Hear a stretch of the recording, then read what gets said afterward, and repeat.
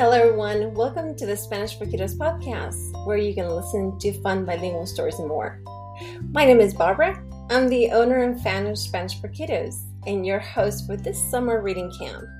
I'll be sharing fun bilingual stories throughout the summer to encourage the kiddos to read whether you're at the pool, the beach, or camping. So let's have fun.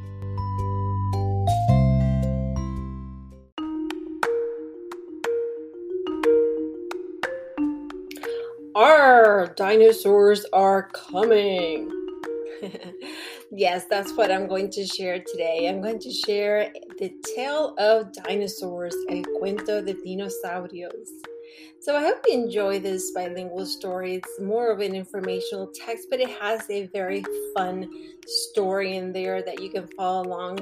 And I like to read informational texts that are not just dry facts, but actually make the facts fun for the kiddos to understand, especially bilingual learners that have to understand different terms or different science terms in this case, but it could be other ones like social studies or math or any other type of subject that is probably maybe a little difficult or has a lot of terms to understand. So I hope you enjoyed this story.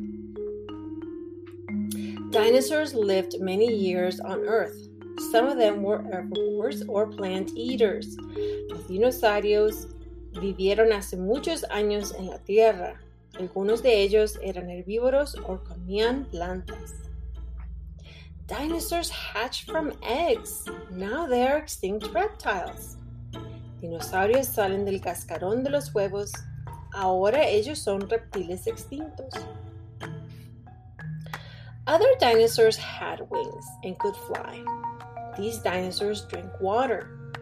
Otros dinosaurios tenían alas y podían volar. Estos dinosaurios beben agua. Oh no, there's a volcano that is about to erupt. Where will the dinosaurs go? Oh no, hay un volcán que está a punto de erupción. ¿A dónde irán los dinosaurios? Boom, the volcano erupted. After the dinosaurs walked away. Boom, el volcán entró en erupción. Después los dinosaurios se alejaron. The end, el fin. So as you can see, it's a very short informational text. It has a lot of different parts, and you can go even further into what reptiles is. It's a little bit more complicated into whether they're warm-blooded, cold-blooded, and what's the difference in between them, and what particular habitat do they live in. And then, as a matter of fact, we have an even more in-depth of Earth history as far as the stars and the planets, the rocks, everything in a separate collection in our shop. If you want to take a look at that, you can do so as well. But in this particular story, what you can also do is actually do a sentence structure matching. And there's a cute little activity there that you can practice, such as there is an orange dinosaur, hay un dinosaurio anaranjado, and then you can actually pair what word goes with that with the Spanish and English version, or you can actually unscramble them and see which one would fit together. And it's an important part because this can actually take them into writing sentences if you are implementing that with the older kiddos that are going into writing narratives or are writing into maybe summer stories if they wanted it to. That's something they can do. Another great activity in here is, for instance, these different types of sentences such as hay un dinosaurio anaranjado, there's an orange dinosaur, el dinosaurio es verde, the dinosaur is green, ese dinosaurio puede volar, this dinosaur can fly, ahí hay un dinosaurio anaranjado, there is an orange dinosaur over there.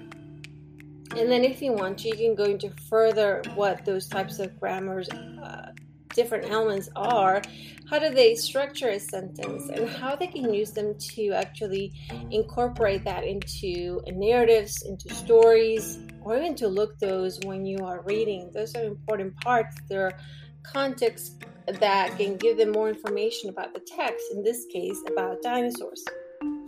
There's so much fun stuff that you can do, such as STEM projects and other ways that you can use dinosaurs into your lessons as a theme or as just a topic to learn more about. So I hope that you enjoyed this story. There's actually even more at our SpanishForKiddos.com blog, or you can also check out that Earth History collection for, in this case, for everything about Earth history, dinosaurs, fossils, and all of that as well at our shop. Make sure to continue following our summer reading challenge that we have, and we're going to have some more fun stories as well as other fun activities to do. Join me next time as I read another fun bilingual story in English and Spanish. Thank you so much for listening to the Spanish for Kiddos podcast, and have a wonderful day.